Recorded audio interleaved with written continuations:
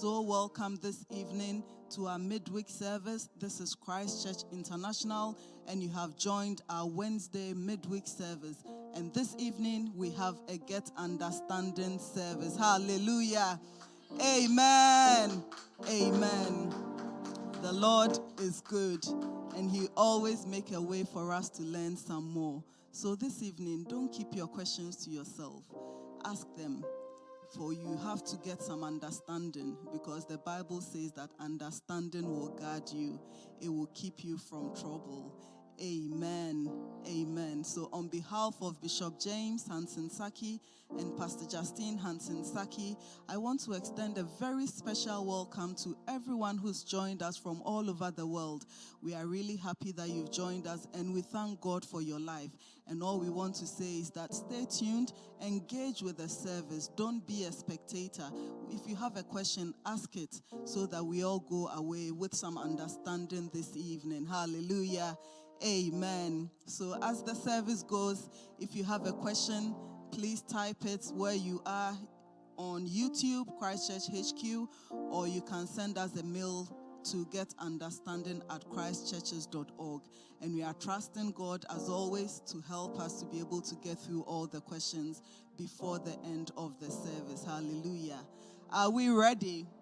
Are we ready? Hallelujah. Right, so we cannot have Get Understanding without Bishop James.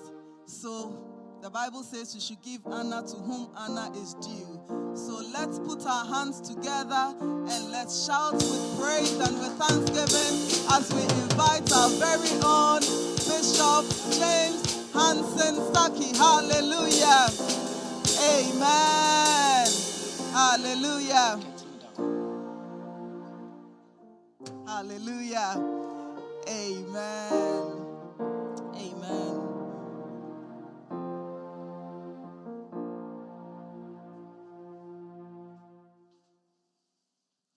Hallelujah.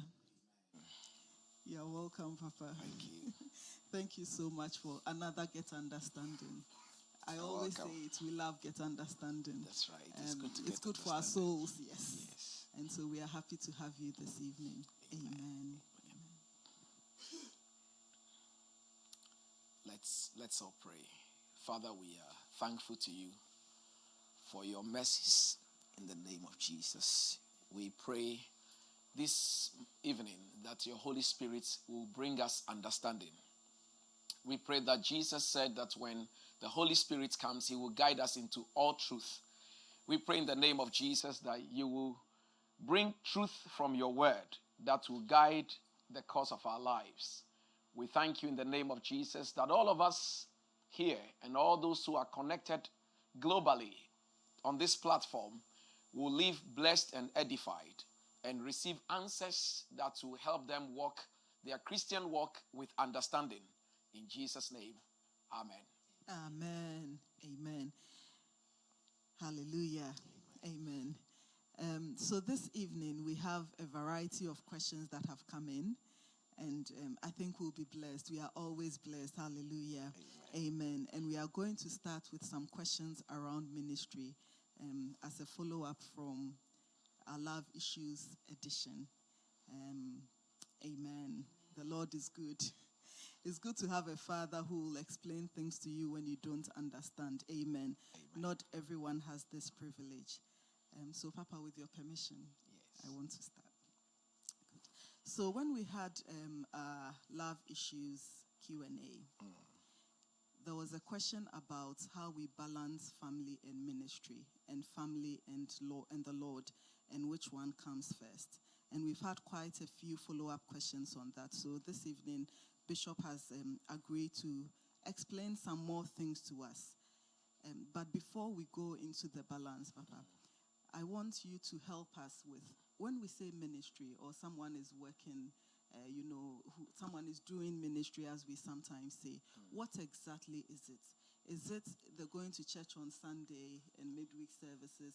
Is it going for rehearsals? Is it, joining a department? Is it going for evangelism? Is it doing something else that no one else sees?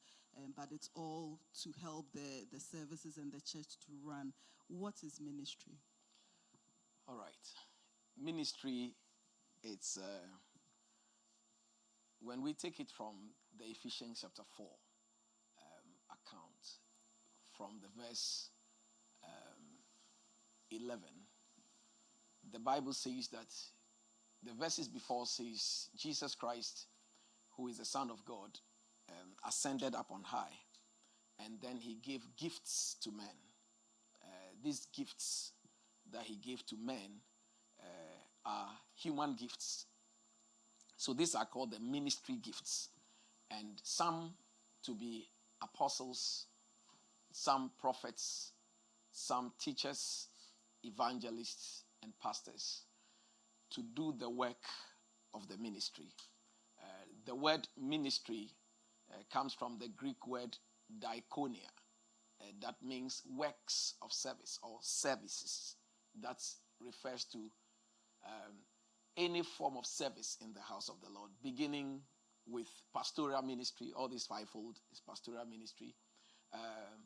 Everything that we're doing, from deacons, services to the Lord. So services to the Lord, the lowest part of it, which we will not typically classify as ministry, is getting up and going to church. But ministry is actively engaged in any work that will promote the kingdom of God. And the main ministry given to every believer is preaching the gospel to the unsaved, making disciples, and then planting churches. This is the work of the ministry. And that work is quite a lot, from both pastoral work to following up a soul to being in, and there are different kinds of ministries too. So apart from maybe, let's say, the pastoral ministries, there are also the music ministries. There's a prayer ministry. There is a counseling ministry. There are all these gifts and administrations. 1 Corinthians chapter 12 lists quite a lot of them. Apart from the spiritual gifts that were listed there, you will notice that it came to, and God has set in the church, first apostles, then it talks about evangelists, then it talks about ministries, administrations. All these are all different kinds of ministries and giftings of God that, when they all come together to work, promotes the kingdom of God, leads to the establishment of a soul. So whether you are in the prayer department, the ushering department, the worship ministry, choir, preaching, evangelism team, women's ministry, men's ministry, everything that is involved in actually growing a soul, helping to organize church for the kingdom of God's advancement, planting churches and establishing churches and establishing souls. All these things are works of ministry. So when we talk about the ministry, we're talking about working in the house of God, not just getting up and going to church. That one, demons even do. Hallelujah. Amen. So Bishop has explained to us what ministry is. Because some of the cockroaches were already in church before we come. The chairs are all there in church. All the chairs we go to sit on, they are in church already before we come. We can't say they are doing ministry. Hallelujah. Amen. So you have to be actively doing work that promotes the kingdom of God before you can say that you are doing ministry. So when you are going to church on Sunday, it's not enough, because God has called us to ministry. Amen. Yeah. Let me also expatiate that further. So that same scripture in Ephesians 4, it says that these people who have been given to us as gifts, pastors, apostles, prophets, teachers, evangelists, they are to equip us so that we would do the work of the ministry. So if you go to church, the primary purpose of arriving in church is for pastor to equip you. When you leave church, you are to do the work of the ministry for which you receive equipment for. You see, so you are doing a great disservice to yourself and God when you come to church consistently and do not do the work of the ministry. Because either one thing has failed. Either you are failing God or the pulpit is failing. Amen. And we don't want to fail God. Papa, please, just a question to what you were saying. So when you go to church, you go to be equipped so that you can do the work of the ministry. That's right. Can you, or are you only able to do the work of a ministry within a department or a ministry in your church? So can you decide that I don't really like any of the departments or ministries. But me, I've decided that I'll go for evangelism alone and go and speak to people. Is that enough, or do you have to be in a department or a ministry in church? All right. The church is a body.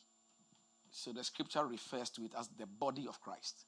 And indeed, in teaching these gifts and ministries, there was a question that Paul asked, that can the finger say, I don't need the eye? And then also the same Ephesians chapter 4 account, it goes on to say that which every joint supplies helps for the body to grow into one. So the ministry or the church is being likened to the human body, that every part is connected. So there's none, the finger can say, today I feel like going to Woolwich on my own and go and shopping. How would he come home? You know, it just can't. Which other part of it is he going to use to carry the things it's going to buy? It doesn't even have eyes. So it can't just go on its own. It needs the collective effort of the body. The church is the platform that helps to develop ministries within the individuals who come to church, and then helps them to fulfill their ministry. So if you are in church, you say, okay, I'm going to do evangelism alone. If you go to do the evangelism alone, where do you direct the souls to? You know, and how do you do your follow-up on that person? So after you follow the person up, where does the person fit in? Where does the person go? You can't just bring them to, if everybody is doing what you said you are doing, then where would you actually put them for them to really grow? So you must fit somewhere, because when we all come into church, sometimes we don't even know our giftings and our abilities and ministries. It takes the platform that has been set that gradually we grow into it and begin to discover the callings of God and lead us there. So when we go and stand alone and say, I think I like evangelism, you will find out ultimately that is not really the whole area for you itself. There will be an aspect of it, but then where do you end? Are you able to disciple that soul, make disciple out of that soul, or you just going to share tracts? Where would you get your teaching from to develop the skill of doing it effectively and coming? So that is why you need to belong to a department where you are trained particularly, because the departments are all evangelistic.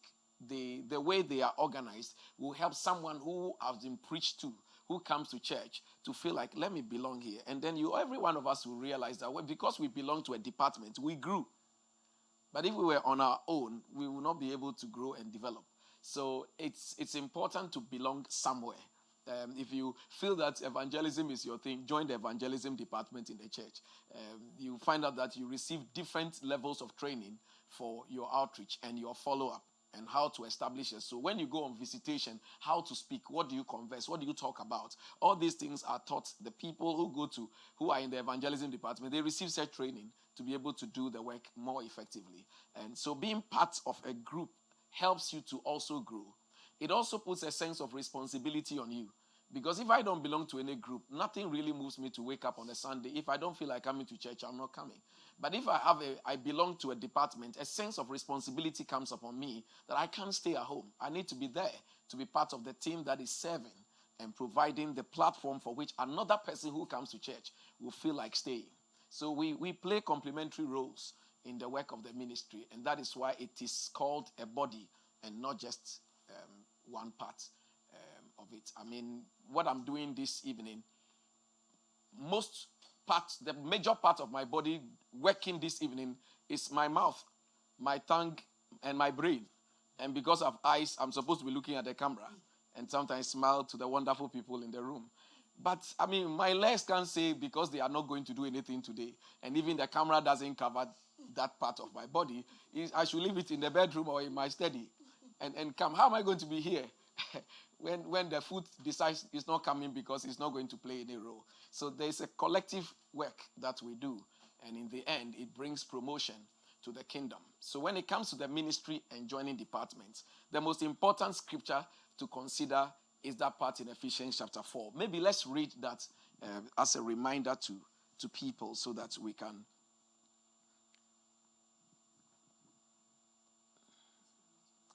Yes, please. Ephesians chapter 4. Let's take it from verse number 11 all the way to 16. Ephesians 4:11 to 16, and I'm reading from the NLT. Yeah.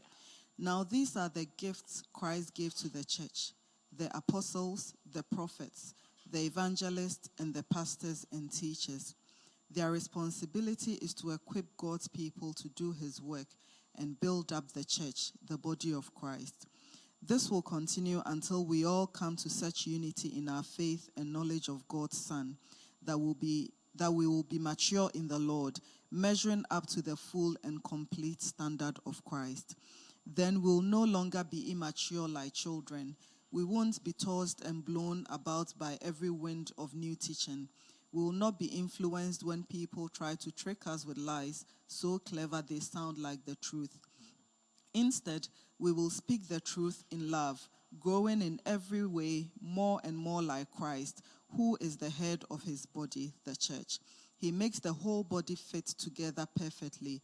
As each part does its own special work, it helps the other parts grow so that the whole body is healthy and growing and full of love. Amen. Amen. So it's very, very self-explanatory, but it tells us the body and coming together, every part doing its part, and in that way, the whole body then grows together, healthy and growing and full of love. So there is a reason for church. And when we go to church, we now begin to see our pastors in that light. They are those who equip us. So everything we come to church to do, we must always make ourselves available to be equipped so that we will go and do God's work. So we are supposed to do God's work. The members of the church, they are supposed to do God's work. That God's work is called ministry.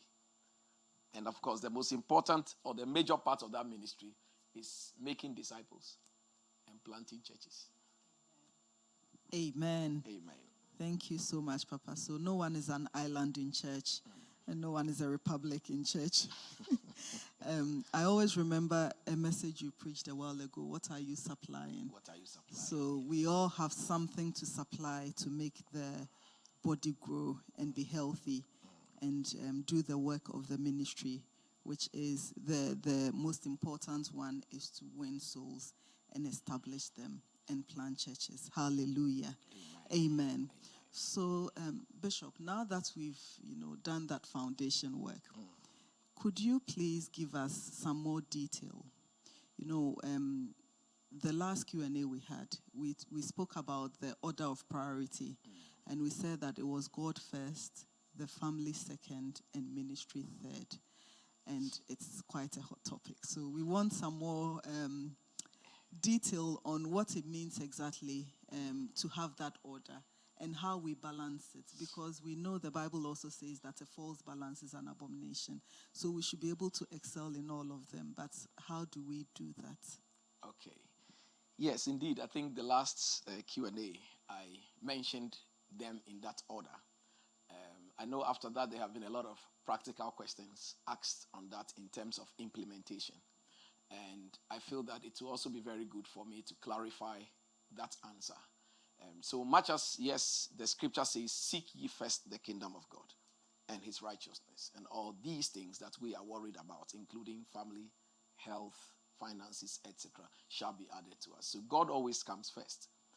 So God is first, but we know that there's also some difference between God and ministry. That is, God is overall in all things. Ministry is working for God. So one way or the other, God still comes first in that way. So I believe that the practical way to look at the order is, in order to give us the balance and the practical experience of the order of God first, family, ministry, is to look at it not from the vertical, but from the horizontal. So if we look at it from the horizontal or parallel order, you see them all on the same plane, not one above. Now, when we put it that way, it helps us in our balance, because much as God established the family first, and it is the family that feeds the church, if there was no family, who comes to church? If there's no family, it is through the family unit that children are produced. And then they grow and fill society. So when we go out to actually preach to anybody on the streets and we want to invite them to church, definitely some family has produced another individual that we go to minister to, and that individual then comes to church. So if there was no family, there won't be people that will populate the church. If there was no family, then Christ died for no one, because there won't be any human beings apart from Adam and Eve who were not born by any man or woman. Now, so when it comes to the work of the ministry, the wisdom to apply is a careful balance and not a rigid observance of, oh, they said family first before ministry. Because if we go that way, I believe that we will have a situation where one Sunday no one will come to church. And if you ask everybody, oh, it's because family comes before ministry, isn't it? Now, it also means that much as it looks that it will be disadvantageous in terms of church attendance, you also think about it in the context of yourself. That if you are in dire need of your pastor and he tells you, I think family first, we're going to have trouble. I mean, if I wake up on Sunday morning and I have a little disagreement with my wife before coming to church, and I thought, let me settle that one, family first. You all be congregating at church waiting for me, and I will never show up. And if I don't show up and you call me and say, well, it's family first. So that means that we will be, not be applying the ministry very well in terms of using the family first as an excuse. I believe that in the same context, many of you that work, secular work, your secular jobs that you do, if I should ask you whether that and family, which comes first, I'm sure at certain point you will struggle with the answer, because there's also a certain point where you actually leave the family for the sake of the work, because you can't really be family first all the time and your work behind. You will lose your job. So in the same way, if we begin to look at God in that context of he being important and much more important even than our workplaces, then we have a very careful balance of how we approach the work of the ministry without resorting to that order from the vertical where it's like God, family, and ministry. So ministry is always last. But if that is the case, then there would always be some situations where we would not be able to work for the Lord. Because sometimes the Lord may tell you to maybe minister to somebody. And of course, you may have to leave the family behind a little so that you can go and do that. If we have to stick to family first all the time, we wouldn't plant any church. I mean, Peter was married, but how was he doing the work of the ministry? I mean, apart from Jesus, we knew wasn't married. And of course, Paul, who we also knew wasn't married, even though there is a theological perception that he may have been married somewhere along the line. And maybe probably the nature of his ministry means his wife left him. Of course, it's not there in scripture. The only thing that gives that clue why scholars talk that way is because of the fact that he was a member of the Sanhedrin. And by the culture, you can't be a member of the Sanhedrin if you are unmarried. So this was the argument that sometimes theologians try to look at to say, if the man was a member of the Sanhedrin, then possibly he was married. But probably the calling of God and the nature of his ministry, probably his wife left him. And they also argue that, I mean, the way he thought about so much on marriage. But of course, I believe that somebody may not be married, but anointed with the Holy Spirit can also give very good counsel on marriage.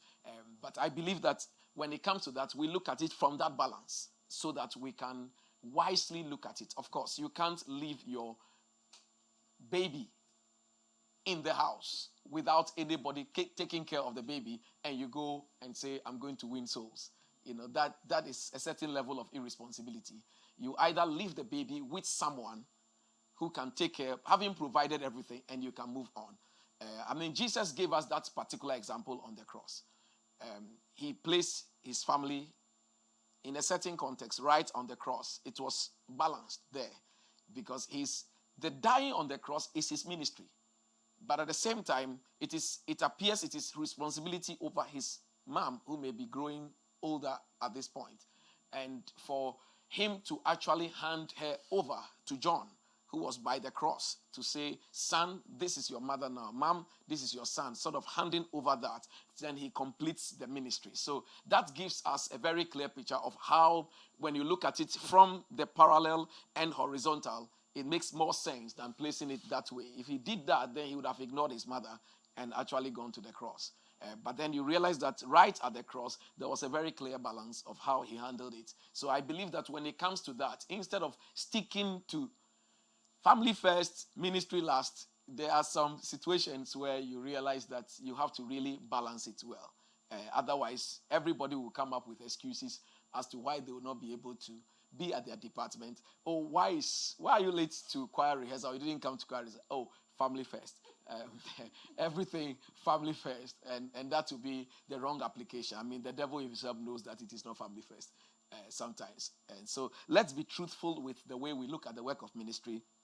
Let's approach it the same way we do our work in our secular places. Why do we... I've seen people who, looking at the situation, they have to go to work. They will have to go to work. Sometimes they will have to keep the child somewhere. Those working from home, sometimes you have to keep the child somewhere for you to continue the work. Are you being unfair? Are you placing work above family? No, there is that balance you needed. And if we could place that importance to that work, then we can place the same importance to the work of the ministry so that we can balance it that way. Whatever needs attention, we weigh it and see, is this a do and die affair? Is this such an emergency that I can't do anything about it? You know, these are the ways that you look at it and look at it truthfully, for we worship the Lord in spirit and in truth, so that we don't just hide behind, oh, well, family comes first before ministry. And it's good that you asked the question about what therefore is ministry. And that once we have that answer, we can look at all this from that perspective. So I hope that I have managed to clarify something. Yes, Papa, thank you very much. But I have a few follow-up questions. Yes. So today is a practical day, right? When you have someone in ministry who is also, who is not in full-time ministry, but full-time employed, how easy is it to balance ministry and family and work? Because if you are full-time employed, and I mean, now people work from home sometimes, but if we look maybe back the past 2 years ago, where you may have to be in the office 9 to 5, which means you probably leave home around, 7 or 8. It means that you have very little time left to be home. So how then do you balance ministry and the home, just so no one feels neglected and you do not neglect your ministry assignment as well? It's a very difficult balance to make. I've been there before, so I know that it is not very easy to make that balance. There is always going to be a sacrifice, and there must be that intentional looking at it from a mathematical standpoint. You know, that you have to draw a program and see what are my responsibilities, looking at the nature of my work, the nature of the home situation. There are different phases the family goes through. You know, there's a stage where we have got toddlers throughout, and that balance is different from when they are no longer toddlers and they could actually go to school on their own. There's that balance also that comes in, and then there's when they have gone to uni or they are on their own. These are all different scenarios that you can play. But I think the most difficult part comes in when they are when children are in and they are very, very young. And also when we are married, and maybe it's even a very young marriage, even when there's no child, but we are all involved in ministry and also fully engaged in our workplaces. There is also that stretch. And so I have come to realize that many times if we are fully committed to the Lord and we are in ministry, frankly, anybody who is not officially in full-time ministry is already in full-time ministry. Unofficially, because whilst you are working, you realize that the ministry competes with your mind. There are times you are doing your normal work, but you are actually drawing the schedule for the next rota for prayer department or for the choir and things like that. You see that you are doing that at the same time. There's an equal competition with your workplace. You know that goes on. When I was working in the hospital, there are many times that you have patience to see. But I'm also meditating on the message I'm coming to preach that evening, because it's a Wednesday or a Thursday, depending on where we were then, and to come to teaching service. And so that balance is there in your head. You are working, and the nature of the work means any mistake, somebody will die. So that's a very serious thing to do. But at the same time, you are also meditating on the word to preach. You can't have a break in between. So you gradually find a way to balance that.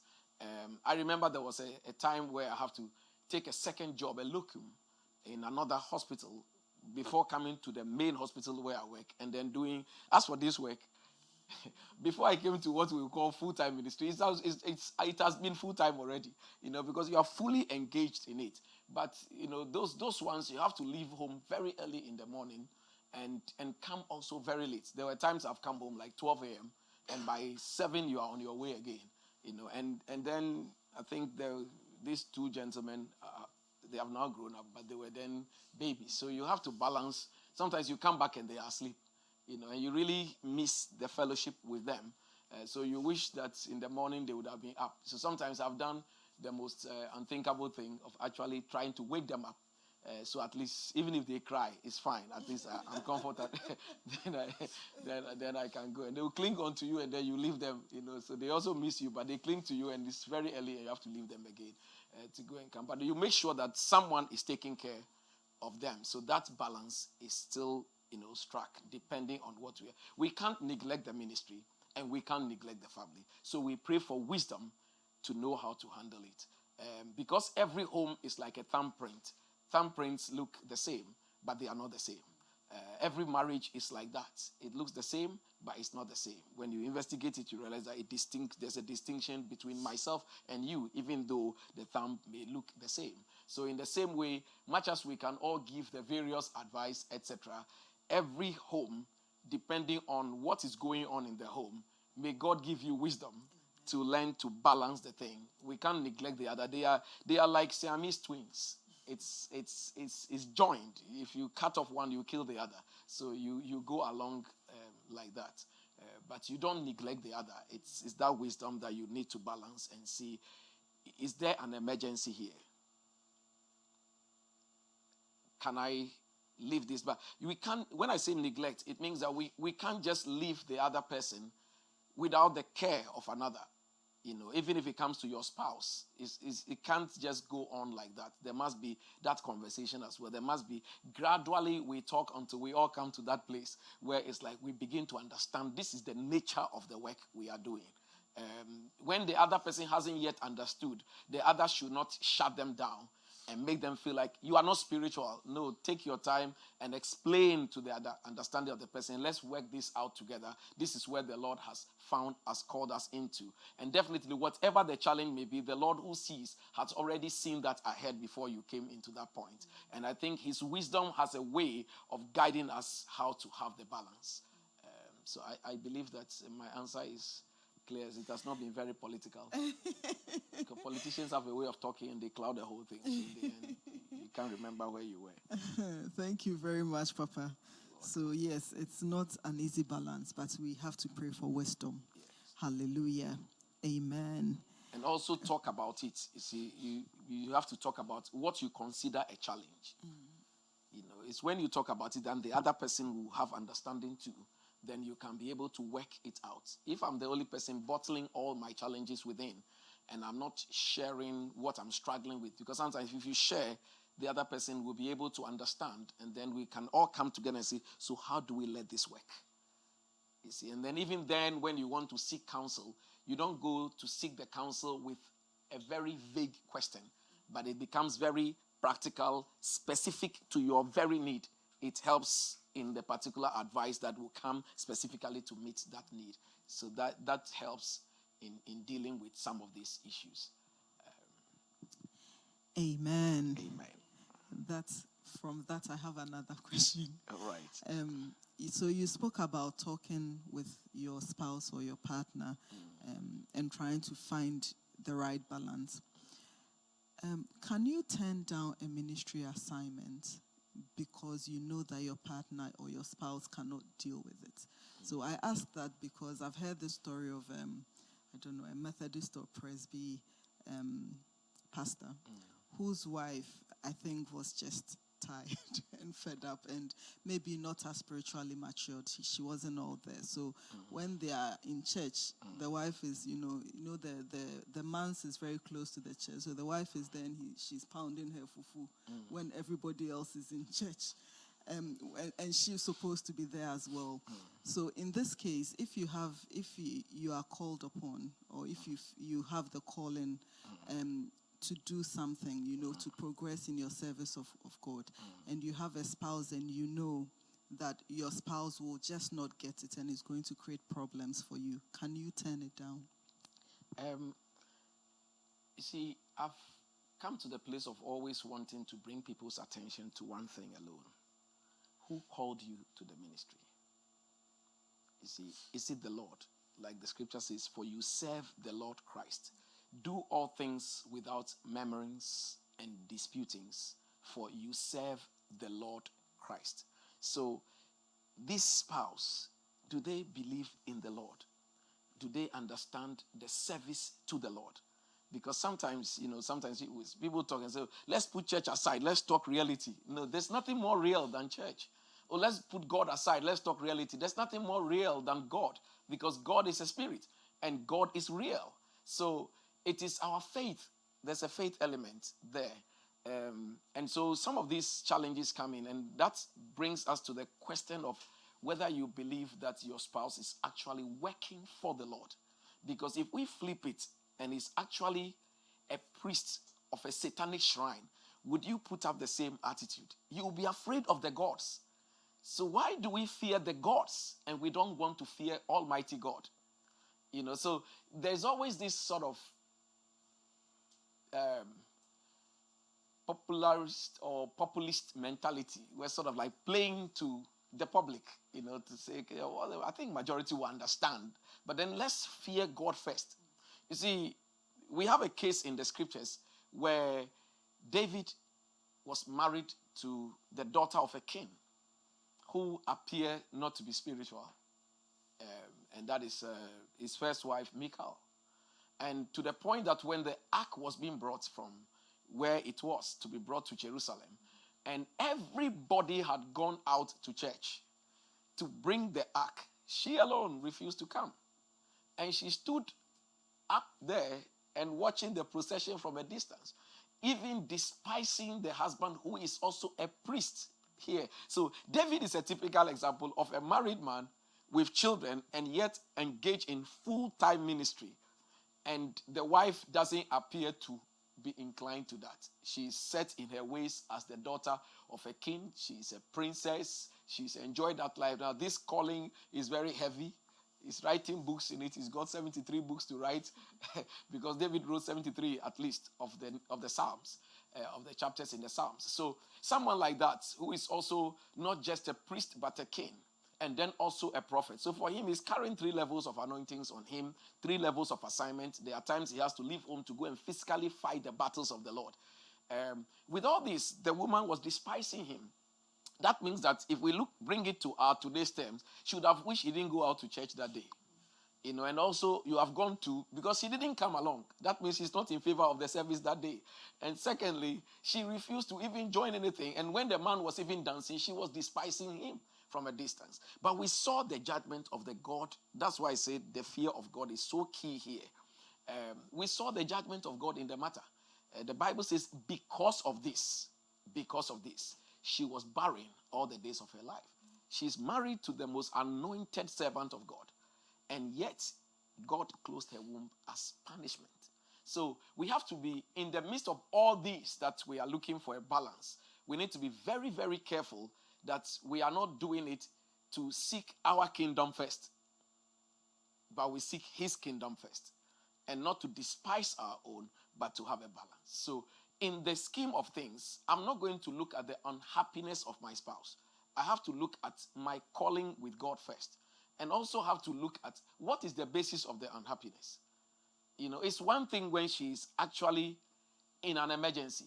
She's unable to breathe well. We've called emergency services. They have come. I have not even stood there to look at the outcome. I've left. You see, that is not acceptable. Even the Lord will say, that is irresponsible on your part. Take care of that. Send information. Let them take care of this. So we have to look at the balance of what is making the other person unhappy.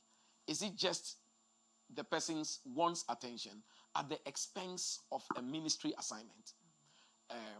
Is it something that for this moment alone I can delegate? That when I stand before God, I haven't done anything wrong. And for how long would this be? What will be the basis for which I would refuse to go to do the work of the ministry just because a spouse is unhappy?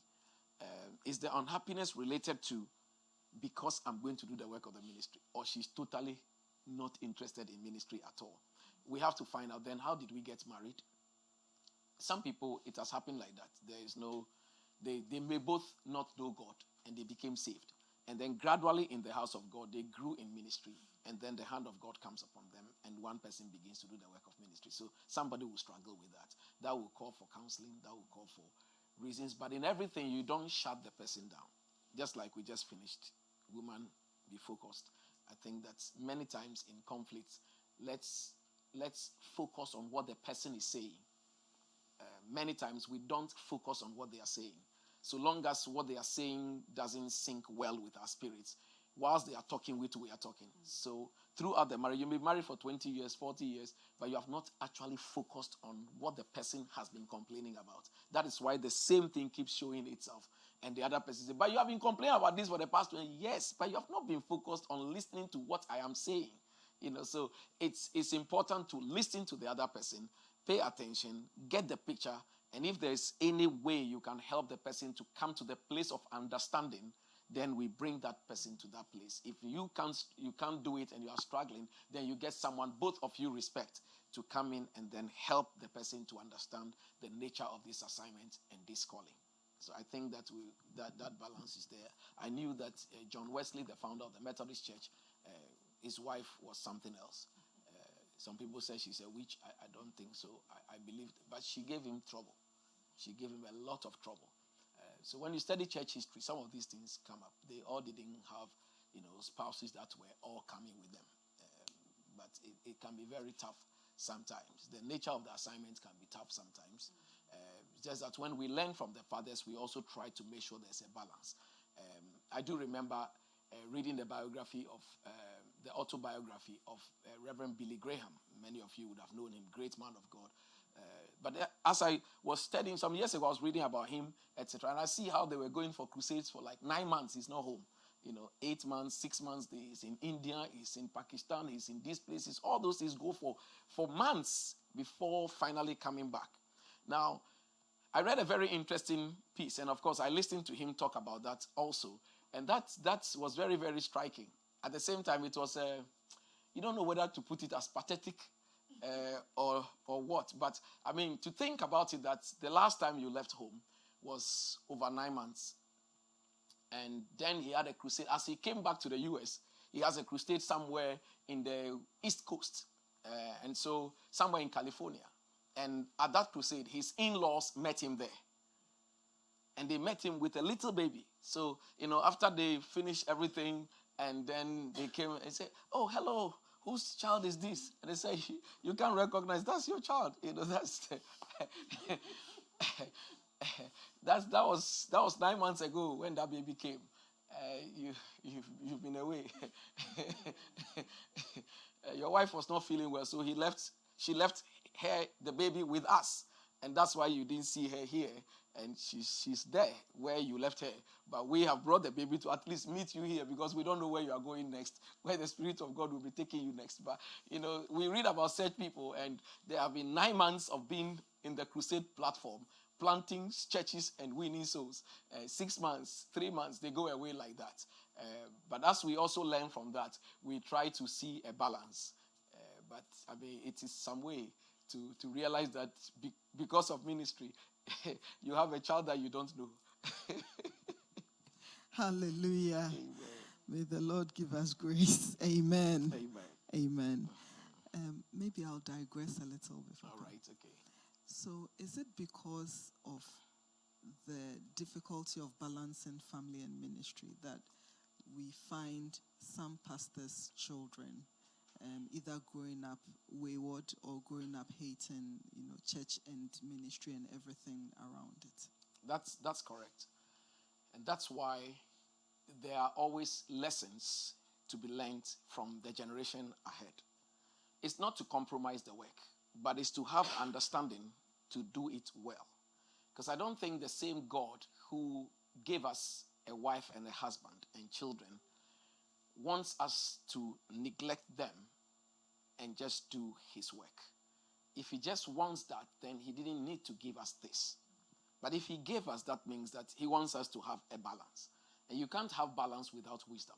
It will come from God. And so indeed, because of our zeal and passion for ministry, especially, when you are pioneering the work, a lot of things go into the ministry.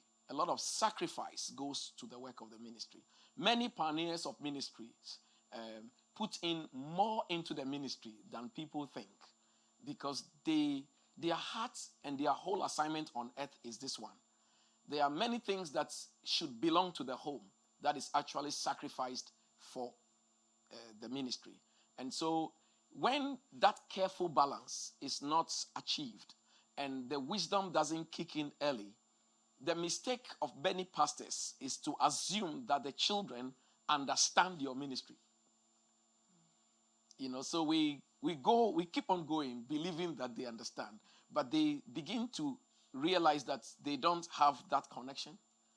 And so you begin to lose them. Now, little children sometimes don't complain, but you see that in their behavior and attitude. And after a while, they begin to resent the ministry. They begin to hate ministry, because this is that thing that took daddy away. That thing that took mommy away. I don't want to be involved in it. I kept on saying I'm writing a particular book. It's always towards the end, but it is the dilemma of the pastor's child. And it is in interviewing pastors' children. I realized that in one of the interviews I conducted about 5 years ago, majority of them, especially the ladies, said they will not marry pastors. Just that, fast forward 5 years later, those of them who were then 18, 19, by then I was asking them, at least about 4 of them have married pastors. Okay, so, but it was obvious that the thing takes them away.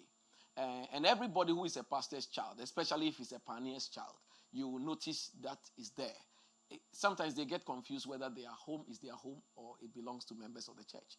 I mean, as they were growing up, my children, there was a time I felt that way for them, where a lot of meetings took place in the house, especially when you are starting work of ministry. So the moment people are coming, you just hurry them, go upstairs.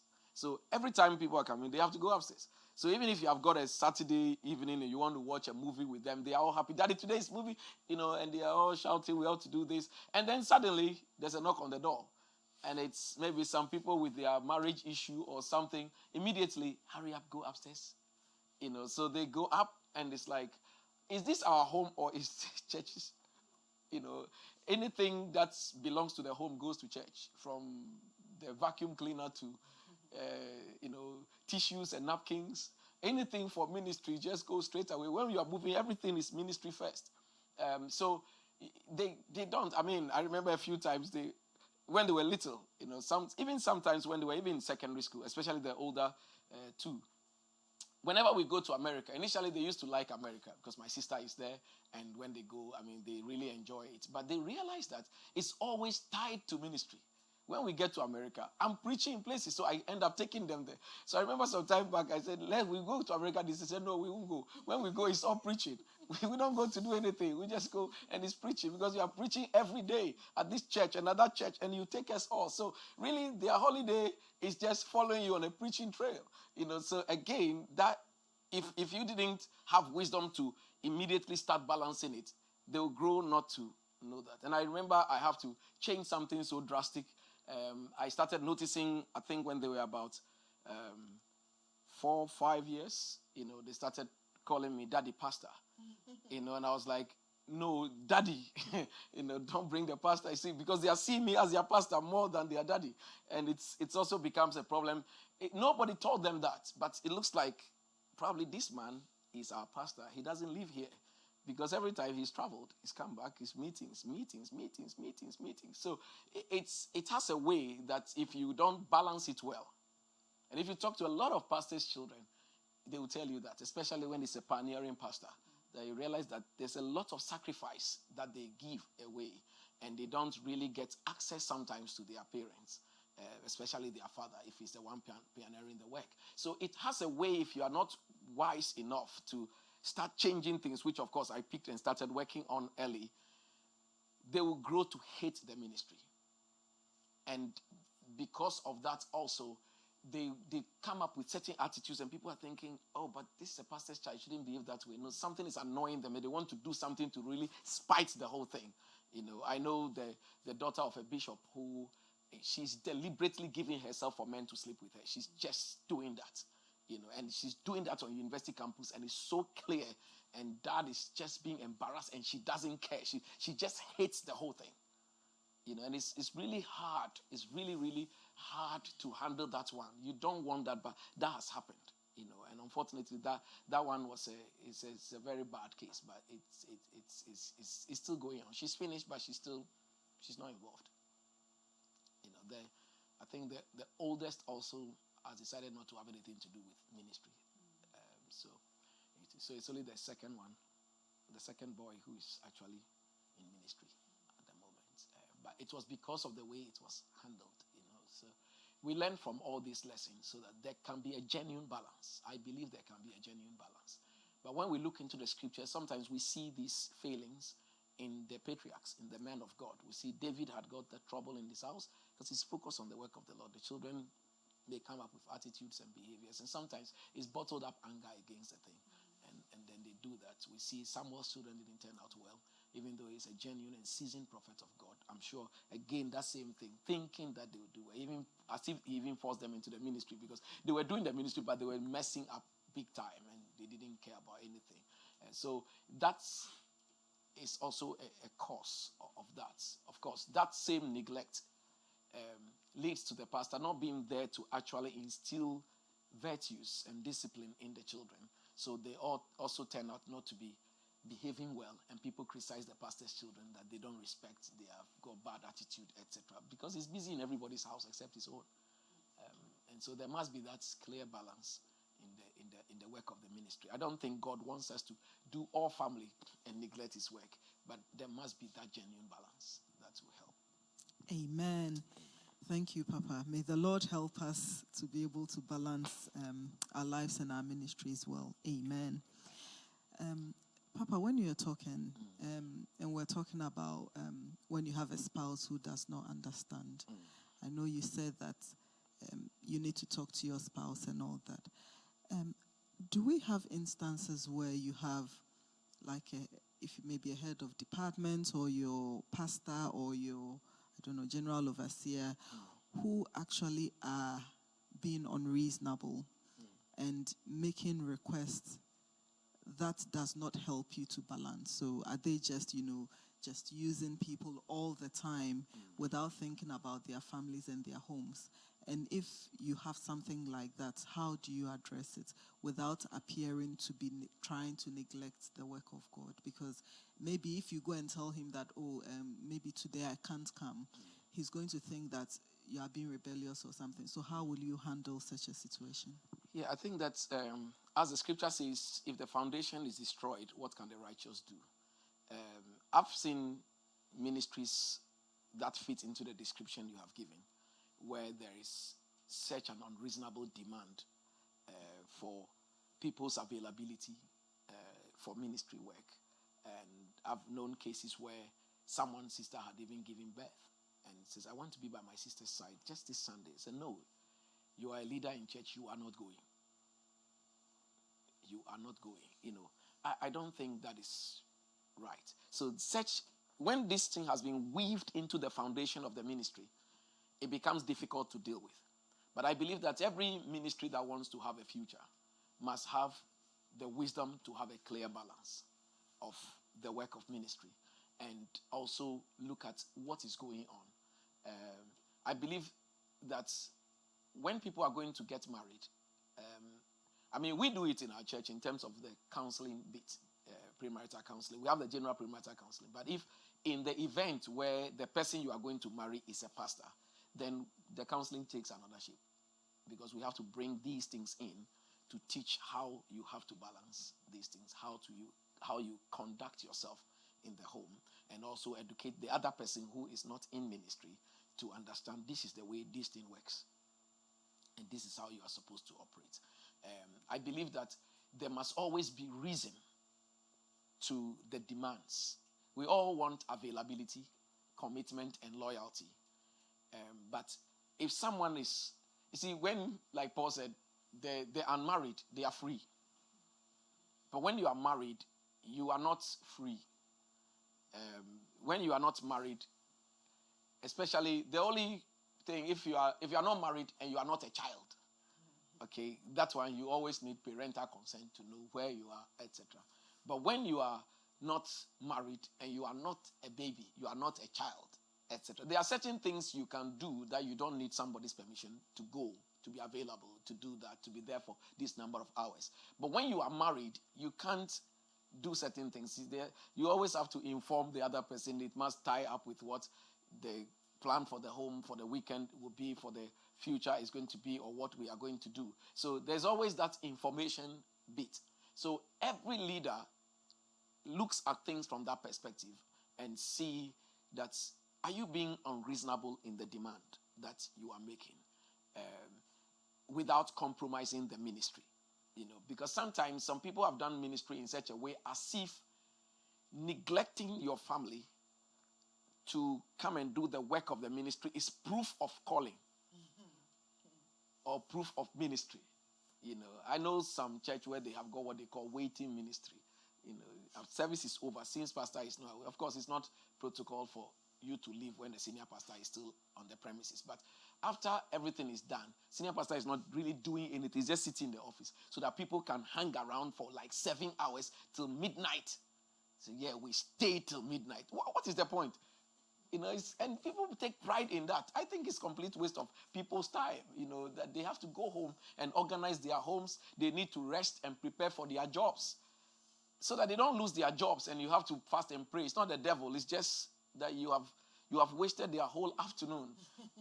This service is over. We've done all the meetings that have to be done. Why should people have to wait till 12 midnight?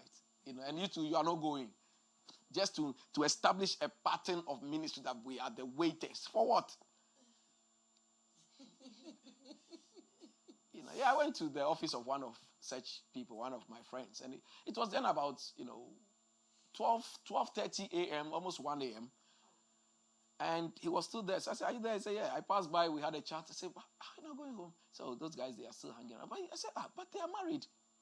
I said, "This one is married." He said, "Oh, the wife left earlier." He said, "What time did the service finish?" "Oh, 8:30.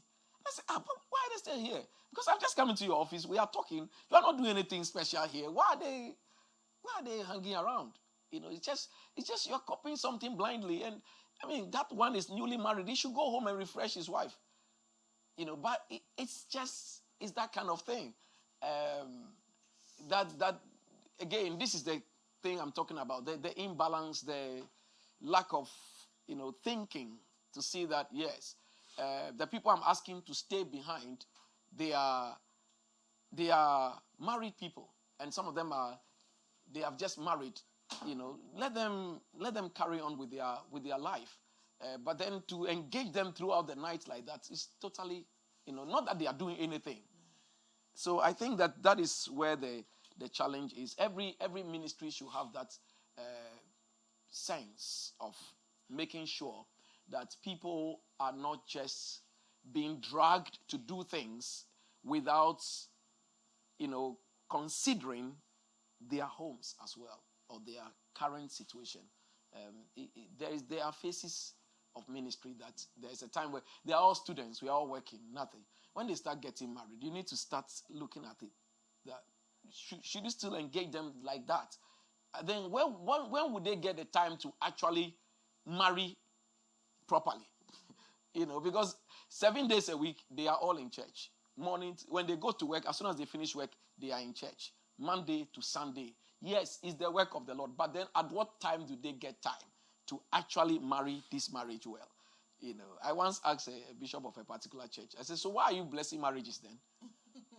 Because it looks like they don't have any time for themselves. I mean, it's in those places, even holidays are completely refused. You know, so you can't go on holiday. And they take pride. Hey, we are a church. Nobody goes on holiday. We are working. You know, and I just think it's not proper. If we go into this, these are not things that make the church to grow. You know, so one church may be applying that and their church is not growing, but I don't believe that is the main reason why that church is growing. At best, it is producing people there who are afraid and unhappy. But they are afraid that they will be killed or cursed if they leave. You know, but I believe that there must be, every leader must have some kind of conscience and wisdom, and to be able to see things, and let there be a clear balance in your demands as the ministry grows. Yeah. Amen. Amen. So if you are a member of such a church, apart from praying that God will, change the heart of your, let's say, pastor, what other steps can you take to address the situation? Under normal circumstances, from the biblical perspective, you raise the issue with your head of department or the pastor. That is, if the culture allows it. In some churches, the culture is no approach culture. You know, you can't approach your head of department. They're going to shut you down straight away. You are uncommitted. You are possessed. You are possessed. You are a Jezebel. I know one of our friends was called a Jezebel because she was raising a very genuine concern to say that the husband is being asked to go on a certain assignment, and she believes that he has a weakness. You know, his morality is not sound. So she, being a wife, thinks, look, this thing is not going to work. It will bring an embarrassment. This one, in this marriage itself, he has been unfaithful a couple of times. And I don't see how you are going to appoint him as senior pastor to go and handle a branch somewhere. It's dangerous. And this is all the genuine concern of a woman. You know, she was called names. She was called a Jezebel. She was called a witch. A whole message was preached, don't listen to your wife. You know, all kinds of things were preached. Eventually, the marriage is over. But, you know, her fear was confirmed. You know, it's not something I had. I went in to also try to mediate. And she was honest with me to say, this is the only reason why I'm opposing this. I don't think he can handle this. This is going to bring further. The other ones have handled it quietly. But this one, it will expose him. You know, and indeed, it exposed him. I mean, the first branch they put him, counseling a young couple, he ended up sleeping with a girl that you are counseling. I mean, how? You know, so the disease is there. It's not cured. And so it was just one thing after the other. People's wives and things, and it became a big scandal. And finally, they have to move him from the branch. You know, move him away from the branch. And then they didn't learn the lesson. It's still empire building mentality. They put him in another place. I said, don't put him as a pastor. He's already failing there. Discipline him and put him behind the scenes. And they put him there and he messed up again. You know, so a wife's genuine concern was shut down.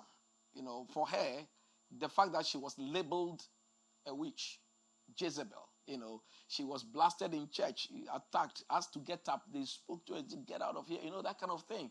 Just because she has come to express what she believes, what she knows that you don't know. You know, many spouses know their own spouses than what the church. Everybody comes to church, everybody's angel. People at home knows who you are. So if a wife is believing that, not that she's just using that as an excuse to prevent, they are looking at her that she's using it as an excuse to prevent the man from doing ministry.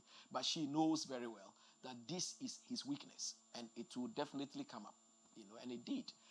So there must be a culture of fearlessness. When I say fearlessness, that is, you should be able to approach your head of department without being afraid. You should be able to approach your pastor without being afraid, with questions, etc. But there are certain places the culture is such that you can't even bring a suggestion. You can't say anything. So people are bottling it in and it doesn't work. But under normal circumstance, from the biblical perspective, scripture tells us whatever we are not happy with, we go to the person. We respectfully communicate our feelings. The reason why sometimes they shut those things down too in other places is because when people are given opportunity to speak, they are rude in the way they approach the pastor. So sometimes they close those doors completely, saying that people don't respect. They think being given the opportunity to speak means, they can be rude and be disrespectful. But I think that in every situation, there can only be one Judas. The majority will still be 11 who are not like Judas. So one person's misbehavior should not make us close down the doors by which people could go to someone and ask questions. Jesus led that way. He is our example. He wanted to multiply bread. He asked a question. His disciples didn't have all the facts. Some of them said, no, this is not possible. We can't feed them with this amount, only in the coffers. That is some divergent view there. But Jesus didn't get angry. It's just the way they also carried it. But he opens the ground for them to always ask questions. The Bible says, and David consulted with the captains of his army. So there's always that consultation. There's always that open door that people can approach their pastor. But when we create a culture that is so toxic that the people can't even ask a question or come up with something that they are not happy with, then it is not God. It is human, it is controlling, it stifles communication. It's not the will of God. The best way is to still raise the issue to say, this is what I'm practically going through at this moment. It's not that I'm not interested in the work, but this is what I'm struggling with at the moment. Then maybe that leader can even help, to advise and tell you what to do. I know in the past I've asked some people to leave a particular department because I know what is going on in their marriage, and to say, no, I don't think you have to be in prayer at this time. I want people in the prayer department, but prayer will disturb you because of what is going on in the house and the time that the Gadites do their prayer. Sometimes they have got all night on Fridays, etc. With what is going on in your house, if I continue to demand your presence there, I think this marriage will break down. So I think, let me free you on the Friday. And I think, let me take you also out of this department and stay only in one department until your circumstance change. Then I encourage that. So you are thinking and pastoring the people with the heart of a pastor, not with the heart of a slave master. Hallelujah. Amen. Thank you so much, Papa. We are learning a lot. And if you've just joined us or you were not with us at the start, you're welcome to our midweek service. This is Christ Church International, and we are having a Get Understanding service. And we have been talking about ministry. Hallelujah. Amen. So, Papa, if you are in a church that has such, an environment where you can't talk, you can't, complain, you can't do anything, can you leave? You can leave, but those places where they have got such cultures becomes difficult to leave. Because you yourself, that's how you have been wired. So even when you want to do what is right, your mind is telling you you are in the wrong. Then there will be an army of people that will attack you for deciding to leave.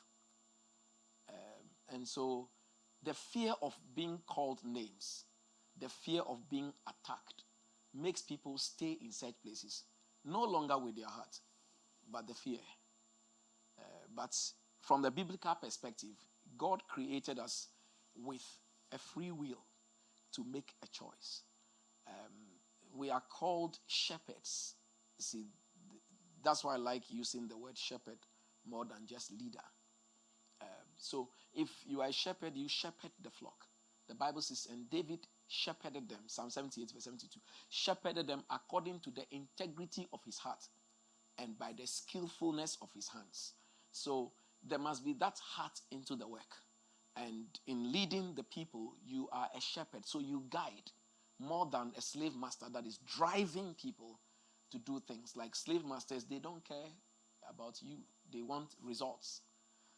But we have not been called to be slave masters. We have been called to be shepherds of God's flock. So you guide. And so even if you want a certain level of commitment, you teach it and you bring them to the place of understanding. I believe that when people understand something, they can do it with their whole heart. If you don't understand something, you are being driven to do something, it becomes a difficult challenge. So yes, you can leave, because a lot of the things going on there may not be biblically right, where it becomes control than direction. Amen. Amen. I have one last question on ministry. Yes. And then we have some other questions here. Okay. If you're head of department or a pastor, and you're head of a ministry, and you have a department member who is always using the excuse of family, and maybe sometimes you even know that it's just a lie, or it's not. What do you do? How do you work on the situation? Do you call the person out? Do you just pray and hope that the person will change? I think you start, once you observe it for a while, you must call the person. If the system has got its own code of conduct and ethics there, that also has to be brought up. But then first of all, to find out what is actually going on. There are times you'll be able to use specific examples to point out, look, this excuse you give, look, we are old enough to know it is an excuse. It doesn't help. Where is your faith here? The scripture says we serve the Lord Christ, and it is of the Lord that we will receive a reward. So we have to be very careful how we use family as an excuse not to do the work of the Lord, because it becomes very dangerous sometimes. This God is some way. I keep on saying that he's giving us a disclaimer. His ways are not our ways. If you observe him very carefully, the very thing that we try to substitute him with, he has a way of taking it away. You see, and bring you down to a place where you will learn some lessons. So when we are dealing with God, we need to be careful. But the approach is to call this person and have a conversation with the person. It will help you to know the commitment level of this person, and ask also whether this ministry, do you understand the ministry? If the person is an usher, you ask the person, maybe we have to revisit the whole thing. What was the circumstance in which you decided to join the ushering department? When you are received into the department, did you understand the induction process of what is required of you? And how to balance this? What is your greatest challenge? Sometimes a leader should be able to ask that question. Sometimes you ask the person, what is your greatest strength? And then you move the question again to ask, what is your greatest weakness? And wait to hear. Because if they are honest and they tell you what their greatest weakness is, you have done halfway of solving the problem. And knowing that maybe this department is not good for the person. Probably it is the choir which is good for the person. Or it is actually the media department which is good for the person. But we want to establish commitment first. Because it is not every department. So sometimes I hear people say, I want to go to media, as if it's very easy there. It's not easy. It's the perception. But every ministry is hard. It's hard work. It engages. It takes a lot from you. So when you don't understand it and you say, I think ushering is too difficult, I want to go to media, you will soon find out that there's a certain level of demand there, and then very soon you will leave that. So we have to find out whether it's a commitment problem, and not just a departmental problem. So the conversation will bring all those things out. If we continue to find lack of commitment, we have to teach the person commitment. We have to teach the person that your commitment is not to me. Your commitment is to the Lord Jesus Christ. And we have to use the scriptures. Many times the scripture has a way of convicting people if we use the scriptures, rather than abuse, insults, and threats. Those things don't work. But if we use God's word, the Holy Spirit has a way of bringing conviction to people's hearts. There are people who today may appear uncommitted, but over the time, with good training, teaching, and continuous teaching, suddenly they pick up and they become committed. Times we have seen it in our ministry. There are people who we couldn't tell how many times they come to church. Even in a whole year, we can tell how many times they came to church. But when the church was rather in trouble, that's when they became committed. And it's very amazing. And their commitment has not changed. So it's the same thing. Sometimes commitment grows. let's not forget that there was John who left Paul and Barnabas at the first missionary journey. He felt probably maybe it is too much. This is too much. This is not what I thought of. I thought everything is going to be rosy. The way headquarters is established and all of that. And Paul and Barnabas are going to start branches and they are visiting. So let's go. And then he went, and I'm sure by the first 2 villages they went to, he realized that no, we don't have water closet here. Things are not the same. It's not the way we thought about it. And the Bible says he abandoned them and he ran back to headquarters. So sometime later, when Paul came back to headquarters and gave report, and then they want to go again, Barnabas want to take John Mark with them. And Paul said, no way, it's not happening here. And of course, his strong choleric nature came into play, and they had a very serious disagreement. So Barnabas and Paul separated their ways. But Barnabas, pastor, took John Mark with him. Then we saw what happened later on. So many years later, when those Paul also trusted, they were the ones who were committed, but their commitment has now waned. He wrote and said that Demas has forsaken me. He has loved this present world. That means he's backslided. But this is a man he took with him. He loved that. And that one rather failed him. And then he wrote and said, bring John Mark. He is profitable to me for the ministry. You see, so everybody could have given up on him, but Barnabas did not give up on him. Barnabas has a pastoral heart to know how to take somebody from a state of total uncommitment, abandonment of the ministry, and still put commitment in the person somewhere along the line that the person became so useful later on to the one who thought, this guy, we don't need him anymore. The way he left us when we went to Thessalonica and we went to plant church and they stoned us and he ran away, I don't think I want to go with him again. But when he fell into the hands of another one who is a pastor, Paul was not a typical pastor. He's an apostle and he's hot-headed and he's going to get things done. So it's just like a prophet. I mean, they see hell before they see heaven. So they are always warning and always warning.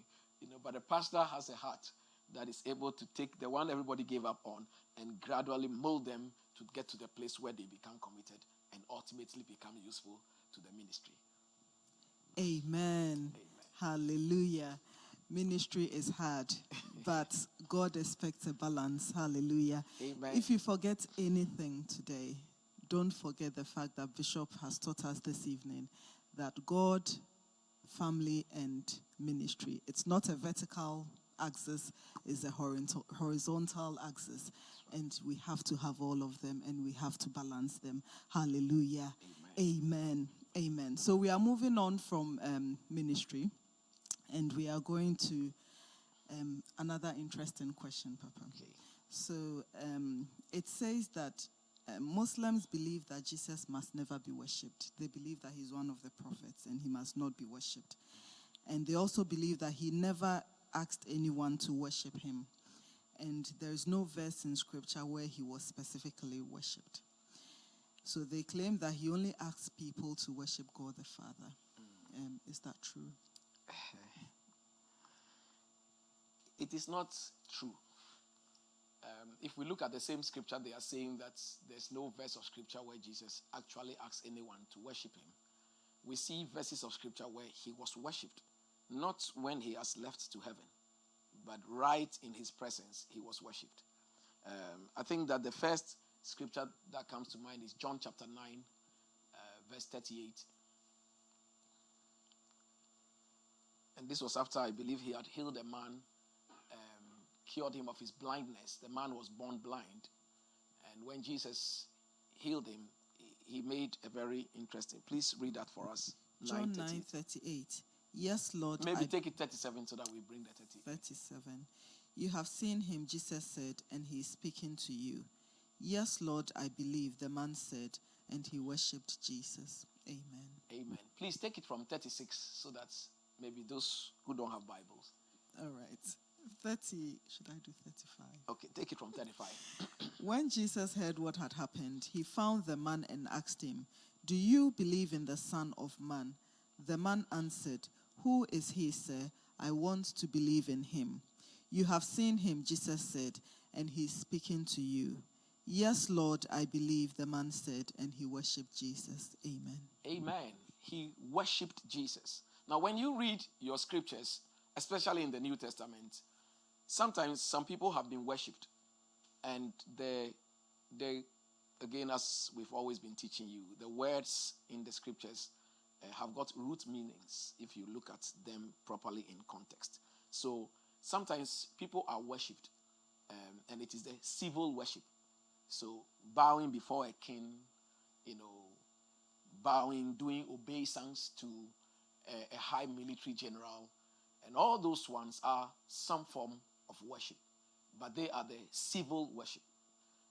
But then there is also the divine worship, where that person becomes the object of your affection and worship because of the fact that you believe that one is deity. Now, the word worship that was used in the verse 38 is in the context of deity. So he worshipped Jesus as God. And that is very, very important. He worshipped him as God. Because Jesus asked him, do you believe in the Son of Man? And of course, every proper Hebrew and Jew knows that the Son of Man is actually going to be the Son of God. That is why one day when he spoke like that, the Jews were upset with him that you are blaspheming because you are claiming to be the Son of God. So when he said that, the man said, yes, I believe, and he worshipped him. Right in Jesus' presence, he accepted worship. So that means that it is very clear in Scripture, Jesus is worshipped. It's not only the Father who is worshipped, the Son is also worshipped. Luke chapter 24, verse 52 and 53, we see another instance where right in his presence he's worshipped. This time he's worshipped by a man who he has just met on the streets and cured of his blindness. This time, the second instance in Luke 24, 52 to 53. Luke 24, and please, should I start from 50? Okay, take it from 50 so that people will get the context again. Yeah. Then Jesus led them to Bethany, and lifting his hands to heaven, he blessed them. While he was blessing them, he left them and was taken up to heaven. So they worshipped him and then returned to Jerusalem filled with great joy. And they spent all of their time in the temple praising God. Amen. Amen. They worshipped him. He was standing there with them. They worshipped him. If he doesn't accept worship, he would have rejected it there and corrected them. He accepted the worship. So this time round, it is his disciples who are worshiping him, and he's accepting the worship. The previous one, it was another man who is not a disciple, but has become someone who has believed in him and has worshipped him. So there are clear scriptural evidence that he accepted worship. If he didn't say anyone should worship him, he would have immediately made sure that that doesn't happen in his presence. That would have been a very clear, indirect way of actually commanding, don't worship me. But if he accepted the worship, and again, if you look at the Greek context, you will see again that word, worshiping him as deity, not civil obedience or obeisance. It is actually deity. So they are worshiping him in the context of being God and deity. Third example will be Matthew 28, 16 to 18. Matthew 28, 16 to 18. Then the 11 disciples left for Galilee, going to the mountain where Jesus had told them to go. When they saw him, they worshipped him, but some of them doubted. Jesus came and told his disciples, I have been given all authority in heaven and on earth. Amen. Amen. So again, we see here the apostles, the same situation in the scripture we read. Luke accounted for it differently, whilst Matthew presented it this way. But we have got more than one scripture that is telling us the disciples worshipped him. So Jesus is worshipped. There's one more example where he was worshipped. The context there was not deity, but as king. And it's just because of the people who came to worship him. I don't think they had seen him then as king, but it can be argued, both as king and deity. But the scripture is very clear. It was more of the civil one. But that is the wise men in the Luke chapter 2 account. Matthew chapter 2, verse 11. Matthew 2:11. Matthew 2:11. They entered the house and saw the child with his mother Mary, and they bowed down and worshipped him. Then they opened their treasure chest and gave him gifts of gold, frankincense, and myrrh. Amen. So here he was a child, and these wise men had come to bow and worship him. Now, they were not Christians. They were not Jews. We only see the context in which they are bowing to him as king. The reason why we are not making so much a strong case that they are bowing to him as God is because of what they themselves said to Herod when they got there. That they came to the palace to ask, where is he that has been born King of the Jews? Unless these wise men has a prophetic understanding that the King of the Jews is also God the Son, then we would argue that they worshipped him in the context of being God. But here they worshipped him in the context of being a king, and we know that he is also king. So this is the three places at least where we saw him being worshipped directly in his presence, and the fourth one is when he was a child and they came to bow down and worship him. So what the Muslims argue, we have the scriptures before their faith was founded. They can't educate us about the scriptures. They take our scriptures out of context. And indeed, their Quran is a poor plagiarism of the Bible. And they don't have the key to salvation. The key is in Christ, and it is the word of God. And so sometimes they argue on these grounds because they don't worship. They worship their Allah, and they claim they worship him directly. So they bow, and what they consider as worship is to put your head down. So they always say Christians are standing, Christians are not bowing. No, you don't understand how we worship. For the Father seeketh such to worship him in spirit and in truth. People can be physically putting their head down, and their heart is not with the Lord. That is not the right way. So Jesus is worshipped, and up to this evening, he is still worshipped. Amen. Amen. Amen. So we worship the Lord in songs, we worship him with our lives, and we worship him in prayer. Yes. And I have a question related to prayer. Right. It says that the Bible says in 1 Corinthians 14 verse 2 that when we pray in unknown tongues, we do not know what we pray for. And the Bible says it's mysterious. We pray in the Spirit and it's mysterious. The question is, why then do we pray in unknown tongues when a specific prayer topic has been raised? Okay. Because we know what we are supposed to be praying about. Right. Okay.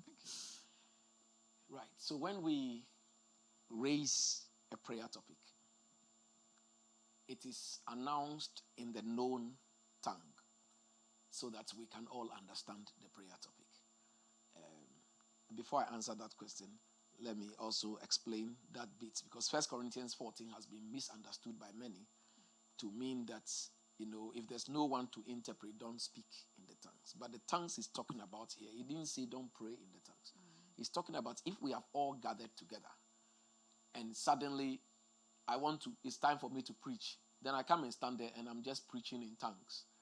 That's what Paul was correcting, because already he has given us the preamble to say that when any man is praying in an unknown tongue, his understanding is not part of it. His spirit man, the real you, is the one doing the prayer. And then he also went on to say, no one understands him. However, in the spirit, he's speaking mysteries directly to God. That means that you should therefore not have any worry if I'm standing publicly and praying in tongues, because the scripture says, I'm not talking to you. Why do you want to be inquisitive to know what I'm talking to God about? The scripture is so clear. Anyone that prays in unknown tongues is actually speaking directly to God. Having laid this foundation and corrected that thing, that's why people say there shouldn't be a prayer in public. No, he's speaking in tongues in public. He's talking about talking to people in tongues, not praying in tongues. Because the prayer itself, you are not supposed to understand it. So that's not the issue. So when it comes to the prayer topics we raise, when we raise a prayer topic in English, we start praying in English, and then suddenly, sometimes it moves on to tongues. And it is, your spirit man is supposed to be doing the prayer. So somebody can continue to pray in English throughout. But you know that at a certain level of travail, the spirit takes over. your spirit man takes over and it continues to pray in tongues. So yes, we have understood the prayer topic in English, but we are praying in tongues directly to God. It happens. That switch in between takes place. There's nothing wrong with that. It is only when the prayer topic was raised in tongues that we don't understand. And then we continue to pray in tongues. That is what we will say. What did you understand that you are praying? But if we are praying in known language, there's a certain level of the travail where tongues itself are words which the Holy Spirit gives to us to aid in the prayer. So there's a certain level of prayer where we don't know what to say anymore. We don't have all the physical words to describe. Your spirit man does the prayer now for you with words that cannot be explained in human terms, but then it goes up to God as prayer. So it is possible to have that English or the known language prayer topic, but as we continue to pray, it shifts to that. So there are times I want to pray, and in my head, I know the prayer topic I want to pray in my closet. And as I begin to pray, I pray in English for a while, it shifts into tongues. And you realize that in tongues, you are able to pray for a very long time than when you are praying with the understanding. Because at understanding, at a certain point, you are finished. You have said all that you have to say, but the burden is there. Because with understanding, you wonder whether you can really go for 3 hours. But with tongues, you are able to go for 3 hours, and you wonder, where is this strength coming from? And then somewhere along the line, it shifts. And then you begin to quote some scriptures in English, and then it changes back again, and it goes on and on. So it is at that depth and that point where the natural human expression gets to its limit that the Spirit takes over and picks it up from there. That's why the scripture says in the Romans 8 account, where it says, "For we know not what to pray for as we ought, but the Spirit himself." I think let's look at it in the NLT.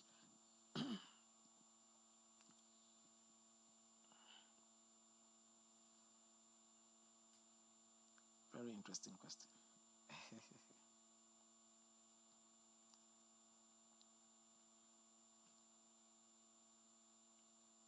26. In NLT. Yes, so, and then to 27, yes. Okay. And the Holy Spirit helps us in our weakness. For example, we don't know what God wants us to pray for, but the Holy Spirit prays for us with groanings that cannot be expressed in words. And the Father who knows all hearts knows what the Spirit is saying, for the Spirit pleads for us believers in harmony with God's own will. Have you seen it there? So the Spirit is doing a prayer. The Holy Spirit is doing a prayer with your human spirit. He holds together with your human spirit to do a prayer and is able to express those words directly to God in ways that you are unable to express it. So it is our prayer language.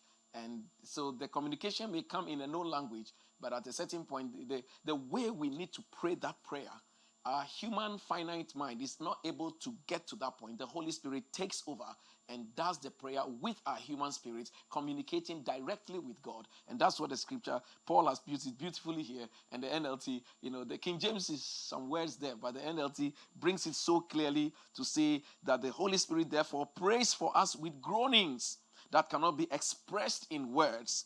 And the Father, who then knows all hearts, knows what the Spirit is saying. For the Spirit, therefore, is pleading for all believers in harmony with God's will. The Holy Spirit helps us to actually pray clearly into the will of God rather than our own imagination. So that is the power of speaking in tongues and praying in tongues. Hallelujah. Papa, I've heard someone say before that when you are praying on your own and you are praying in tongues, that's fine. Or when, let's say, it's a prayer department and you are all praying in tongues, that's fine. But if, for instance, you are leading, let's say, a service, right, and you have people who may be unbelievers. So let's say it's an online service. You might have people who are unbelievers who are joining, people who don't understand why we speak in tongues joining. So if, for instance, you are leading the intercession and opening prayer, don't speak in tongues. Just pray in English or whatever language it is, so that they will know what it is and are not, confused or forced to leave the service because they don't really know what's happening when you are praying in tongues. Is that valid? It is not valid. I have come to realize that the church must not do things to please unbelievers. We are of a kingdom that is not of this world. They must desire to ask questions to understand what we are doing. But we must not compromise what we do to try to please them. That is not what will save them. Having said this, back to the question. If the person leading the prayer raises the prayer topics in English, that is the proper thing to do. Depending on the country, if they are in China, you raise the prayer topic in Chinese. In German, you speak Germany, or Switzerland, it's German. So people could understand the prayer topic. So if this unbeliever has joined, I shouldn't stop speaking in tongues because he unbeliever has joined. If I'm speaking in English and he won't pray, even if it is in English or in his own language. If he doesn't know how to pray, he won't know how to pray. But of course, the prayer topic has been raised in English, so he carries on praying in his English.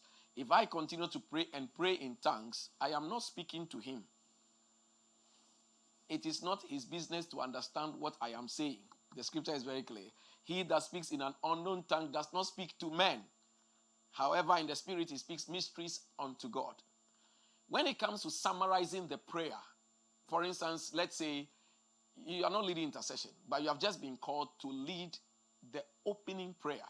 So we have to know the difference. When you are called, this is what we call stage ethics when we are training leaders. Stage ethics. Stage ethics, you are called to come and do opening prayer. Don't lead us in intercession. Stand there straight away and say, Father, in the name of Jesus Christ. Depending on what the service is. If it is a morning service, we are about to start the service. They say, come and lead us in opening prayer. You don't lead intercession. You stand there and say, Father, in the name of Jesus Christ, we pray and commit the service into your hands. We ask that your Holy Spirit will lead the service. Let your anointing be present, your power, etc., whatever. Pray for everyone that has a role to play.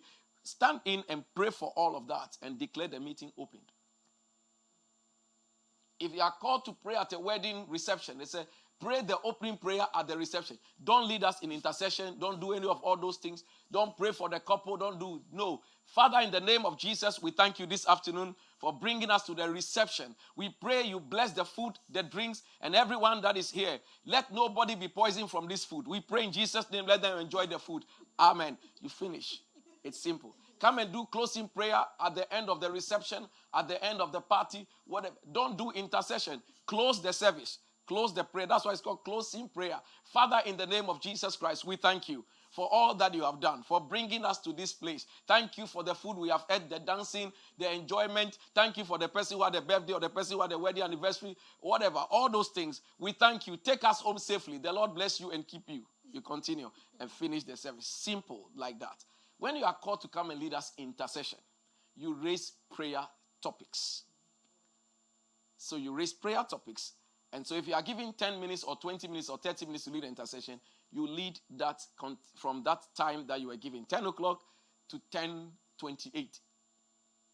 Then the last 2 minutes, you summarize the prayer and pray the opening prayer to finish it. So that will be prayed in English.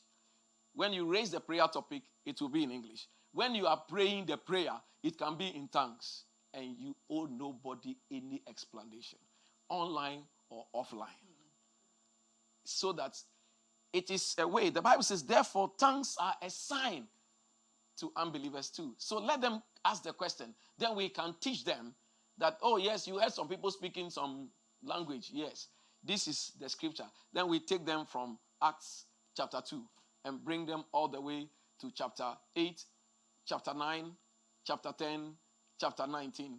And then we teach them the progressive nature of this. We bring them to 1 Corinthians and share with them what the whole thing is about so that they get the understanding. So if we cut off completely for fear of unbelievers, of thinking of pleasing unbelievers, they will not be able to ask this question.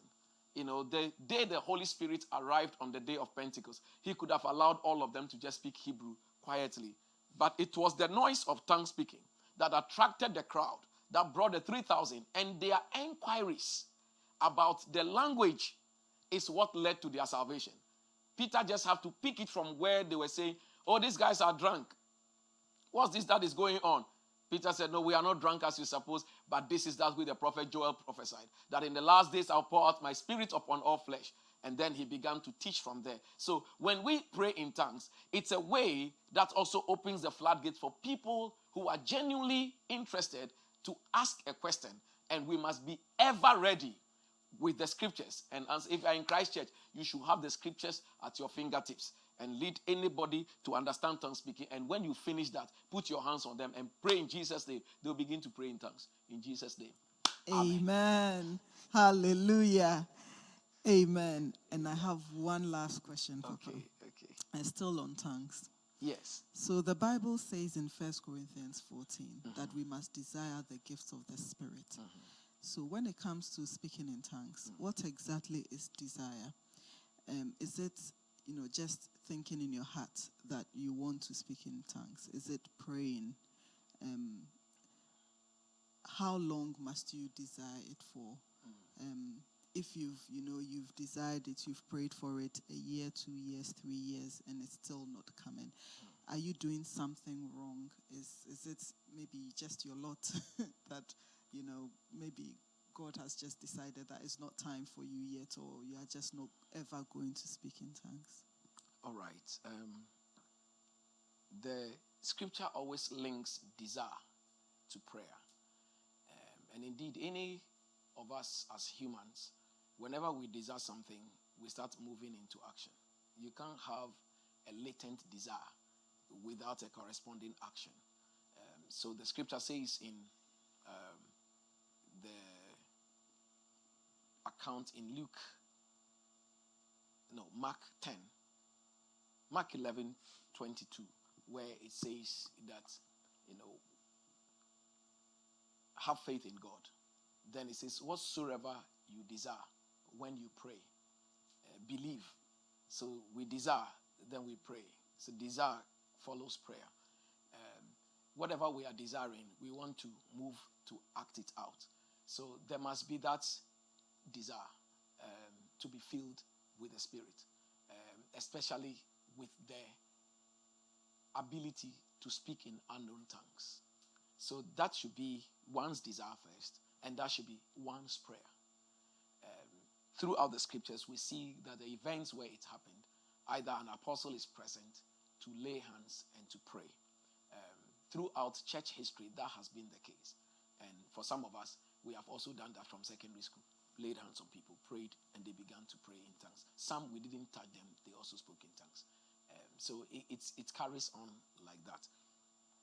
When it comes to individuals, there are things that, as the scripture has said, much as we can see it in the scripture, that the grand scheme of things, this is the will of God, for people to be filled with the Holy Spirit and to speak in tongues. We have also seen that in practice, some people don't speak in tongues or don't pray in tongues. There are some we don't understand, and we may not try to take the place of God to try to look for answers, definitely.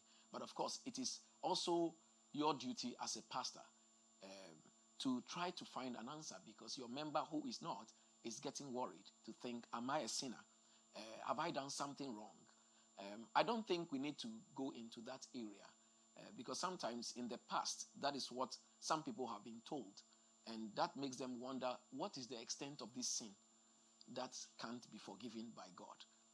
So when we were in secondary school, that's what we used to think. That's why is that person not speaking, even though a lot of people have spoken. I remember one 3-day we had when we were in sixth form, and I was to preach on the Holy Spirit from Friday, Saturday, and Sunday. And on Sunday, I asked everybody to come forward. There were over 350 people that came forward to receive Holy Ghost baptism. I think only 2 people didn't speak in tongues that day. Everybody spoke. Some started prophesying, etc. So, when that question comes up, we started thinking, probably these ones, they are sinners or something like that. But, it is not the case. If they are not born again, it's a different matter. But if they are born again, only God knows why. Sometimes in the course of time, it may. The others we have prayed for. I know somebody we prayed for several months. He didn't speak. I think somewhere in upper 6, then he started speaking in tongues. The others too, they come forward, we lay hands. They never spoke in tongues. They went back home, taking their bath, singing amen, amen, blessings and glory. And then they started speaking in tongues. Others too come to church. When they went home, trying to pray, and then they start speaking. So, it's not it's difficult to tell, because in the end, it is God, by the power of his Holy Spirit. It's Jesus who baptizes us with the Holy Spirit. The pastor will initiate, but it is God who finally does, Jesus who does the baptism ultimately. It is our prayer that everyone will, but some people don't, and we don't know why. I won't claim that I know why.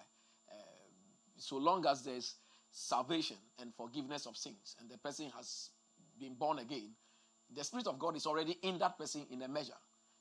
It is the ability to speak in unknown tongues. Sometimes it's there. Sometimes the person who is thinking,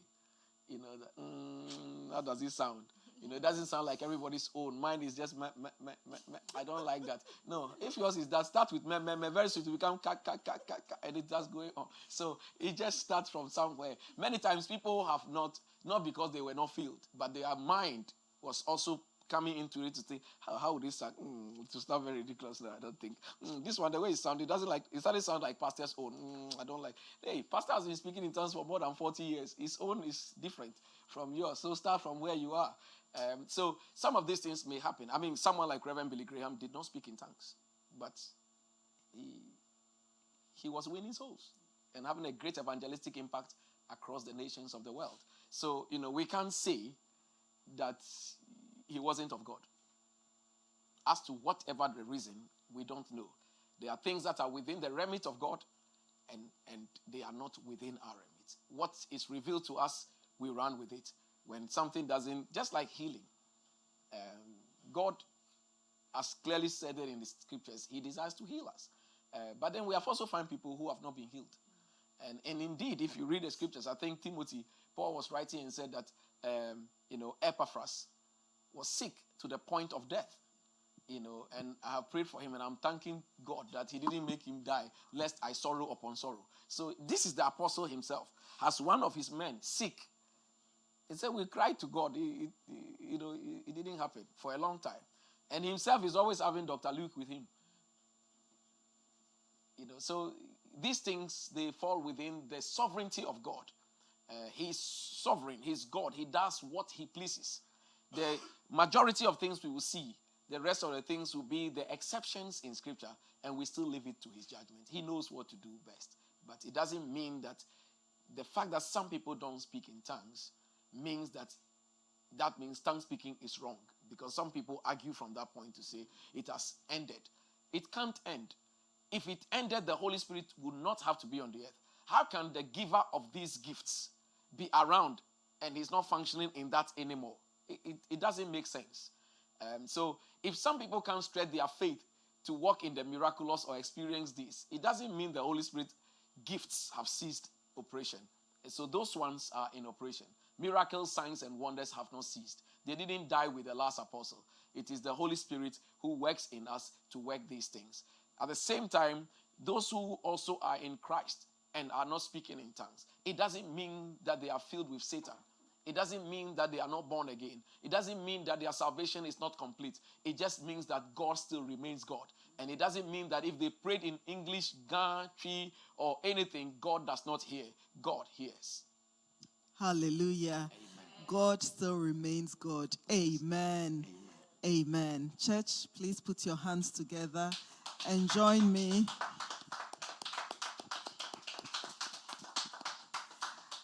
As we say a very big thank you to you, Papa. We've learned a lot this evening. You've equipped us in a lot of ways to serve God in spirit and in truth, and to be able to go out and do the work of the ministry. So we are very thankful. Amen. Amen.